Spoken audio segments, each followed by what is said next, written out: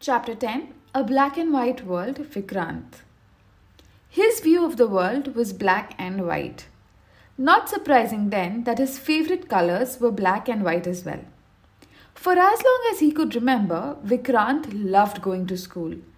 The thing he most liked about school was that he did not have to take any decisions. His time and how he was to spend it was decided for him. School saved him from the burden of choices. Multitudes of choices made him nervous.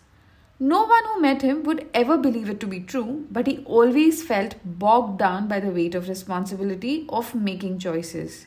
So, when the time came to choose a favourite colour, he went with a pair that was a safe bet.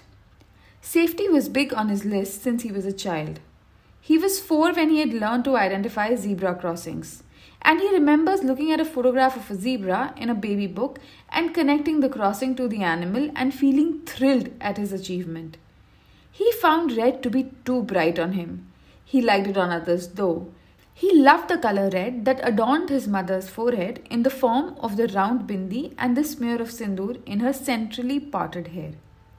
He liked the bold green she wore as bangles around her wrists, but it was holding the string of black beads with a pair of small gold circular pendants in the center around her neck in a tight grip that made him feel secure during his naps. As he grew up, he was always surrounded by color. His best friend always wore a multitude of colors. Red was always predominant in the palette. However, since they started going to school, her black eyes looking at him from afar or near always calmed him down and somehow made him feel safe.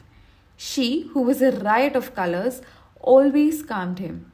She also confused him, but that is a matter for another time. When confronted by her about his color of choice, he replied stoically that white and black worked for him. In the visible spectrum, black is the absorption of all colors and white is dispersed by a prism into the colors of visible spectrum. She rolled her eyes, those deep black eyes, and decided to end the conversation and returned to colouring the doodle that she had scribbled during the Hindi period.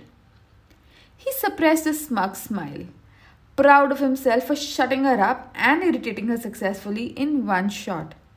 Her anger subsided and he saw her smiling to herself. And he knew at that moment that he could never choose between what he liked better, her black eyes or her smile through which her pearly white teeth peeked through. The mandatory music class in school was responsible for his introduction to music and musical instruments. She knew instantly that Vikrant would opt for drums. Not because he was a good percussionist and not because the tag of being the coolest member of a band was universally reserved for drummers. In the music room, that was an instrument that was black and white.